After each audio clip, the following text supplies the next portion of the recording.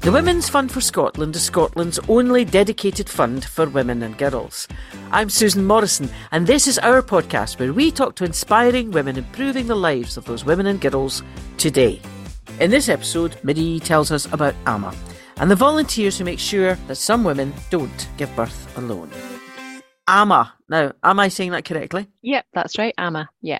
That is such a beautiful word because it seems to be almost universally, and also the root of the word for mama, for mother, which is what your wonderful charity does. Yeah, that's right. And I think in some other languages it has almost like grandmother meanings and connotations as well, which works equally well for us. Because sometimes I think that's the kind of, mothers and grandmothers are sometimes the roles that our companions have, in some sense with the clients that we support. So it's a lovely word. Because what you do is crucial to mums to be, isn't it? I mean, you mentioned that word companionship because that's basically at the core of what Amma does, isn't it, Marie? Yes, absolutely. Yeah, I mean, that's really the one-to-one companionship component of our work is really what we were set up to do, and it's right there in our name. So we were established 4 years ago now.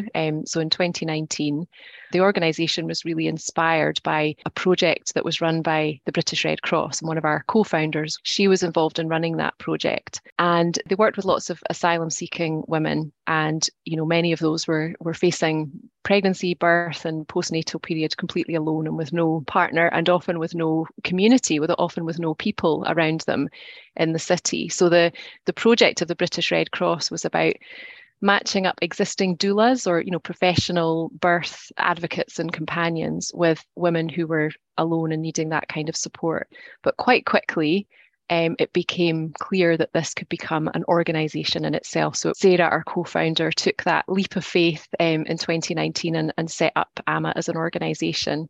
So we now have perinatal staff. So we've got 4 staff who are specialised in providing birth support, but we also continue doing what we've done right from the start, which is to train volunteers. They go through our training programme. They now go through a kind of shadowing process with some of our experienced perinatal staff before they're ultimately signed off to work as volunteer companions with our clients. So they'll be providing that one-to-one support. Most of our clients will require, a birth companion, so someone to actually be there and present at the birth, because they don't have anyone else who can do that other than obviously medical staff and midwives. I can't imagine anything more terrifying than being an expectant mother in a country that you don't speak the language in and you don't have anyone there. It must, so isolating and so frightening, especially if it's your first birth. So can I just ask you, so what did the funding from the Women's Fund for Scotland, what did it allow you to do? So we called it Amma Growth, and it's a gardening project, essentially. So it was using some of the existing expertise that we have in the staff and volunteer team. We bring groups of women, groups of mothers together to offer peer support to each other, but to also access other opportunities and training and events through that particular programme. We had really good attendance at that group. We had mums coming on a weekly basis and bringing their children and being able to access, being able to garden. And I think for so many people, that's not, people living in flats or, not having the means or the facilities to garden themselves, but just, even for people who weren't particularly experienced or skilled or had gardening skills, being able to be outdoors and allow their children to play and learn as they went in a really kind of relaxed and friendly way. It was a fantastic project that we ran, and we'll certainly be looking to continue that into. We're just very much looking forward to the weather improving and being able to pick up on that project again, because it was lovely and really had an incredible and profound impact on the clients that we support. It's an incredibly clever idea as well, Amma Growth, because you're bringing together women, especially with early years with their children, but instead of just sitting them in a church hall with a bunch of plastic toys going, how do you feel? And they'll put plaster a brave smile on their face. They're actually doing something with their hands. And that always seems to be a great vehicle to get women to talk. It absolutely does. Almost like working alongside someone, and just, that's not the reason they're there, but what might happen during a, gardening session or a, play session, whatever it is, that, other things come up and, we get to know a bit more about our clients. one of a really important part of our work, and this is in both our one-to-one companionship, but also the peer support, is making connections and referrals with other organisations. So often that will happen through the Amma Family peer support programme and including the gardening project, where people will end up talking about a particular need that they have or something that's happened, and we then have a bit more insight and can then make the right referrals for them to different organisations and make sure that the support that people get is really joined up, and that we're working with partner organisations and making sure that everything that they need is around them. You're obviously dealing with women at a very intense time in their life, but Yeah. how do they get referred to you, or how do they find you? How do you find them? The majority will be referred to us. An increasing number are coming through self-referrals and referrals from former clients, which is really nice to see. It's nice to see that there's that word of mouth element as well. But the majority come from referral partners. And actually, I think about a third to almost a half of our referrals come in directly from maternity services. So they're made by midwives themselves. There are a number of other third sector organisations that will refer into us. So I think the Scottish Refugee Council and the British Red Cross are among the top referrers. But then I think there's around about 30 or so different referral pathways that we currently have. We've just run the data on this recently for the year just past, and we will accept referrals from lots of different organisations and indeed individuals. It must be so satisfying though to be able to help. Especially if it's a young woman and with very limited English, in fact none, and far from home, and then it must be so satisfying to help her and then move her on. I mean, to the point where she's empowered herself to be able to start her life with herself and her baby. Wow. It is, yeah. It is.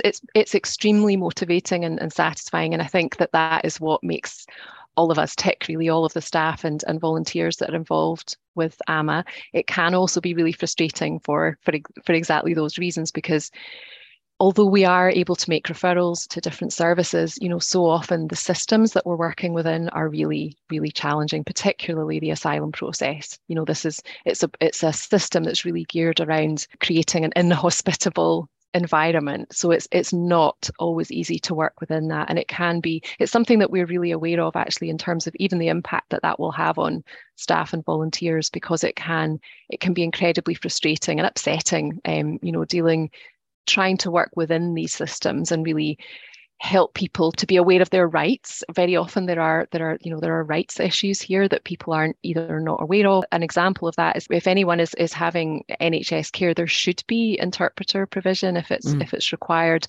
There isn't always, and the reasons for that are complex. Sometimes it's about resourcing, sometimes it's about training, but making sure that people are aware of their rights and that we're able to help them advocate for themselves. Lots of our asylum seeking clients are in home office accommodation run by MEARS, and that brings with it a whole host of frustrations. Increasing numbers of pregnant women and women with young children are housed in hotel accommodation, which if you don't know much about what that feels like for people in that process, it can sound great, life in a hotel and what that might entail. But these very often people are in very small rooms. They've got no cooking facilities at all. If they're in that situation, they're living on just pounds a day, so really, really tiny budget to feed and nourish themselves and their children, but they've got no cooking facilities, they've got no space, they've got no freedom to do what they need to do.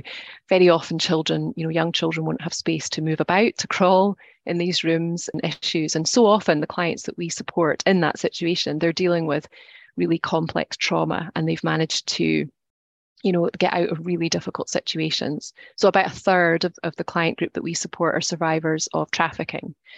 So, you can imagine then that what they're dealing with and the fear that comes with being housed in that type of accommodation. Marie, the world that these mums to be and these young women are in sounds pretty hostile. Are things going to get better for them? I really wish I could give you a positive answer on that. There's a really important thing happening at the moment in the UK, and for us, we're all over it, and it's had surprisingly little news coverage. It's something that I think that we could all do with being a little bit more aware of. So there's the Conservative government's illegal migration bill that's currently it's made its way already through the House of Commons, and it's currently now sitting with the Lords. So really what the bill is about is making sure that anyone who enters the UK through so-called irregular routes, and really that is everyone who enters the UK as a as an asylum seeker or refugee. This will remove any kind of support that exists around. So, for example, if someone's trafficked into the country, that will be seen as an irregular route, and there'll be no protection then for them in terms of being of detention or deportation. And really concerningly for us, there's so much going on in this bill that is extremely frightening, really, for anyone that's working with asylum seeking people. But for us in particular, there will also be protections removed for pregnant women and children against detention and deportation, which for us is just truly terrifying. So we don't quite know. It's very complex, and we don't quite know what this will look like in practice. So the government are saying one thing, but I think that anyone that's involved on the inside knows that the structures don't exist. There are no structures in place to do any kind of mass deportation or mass detention of the people who will be affected by this. So we think that might leave a lot of people in limbo. Potentially, we may end up supporting people in detention centres, etc. So it's really concerning for us, and I guess it will be something that we'll all become a little bit more aware of, I think, in the coming weeks. And the mere idea of politicians removing protection from pregnant women and children, how inhumane must you be? It really is, isn't it?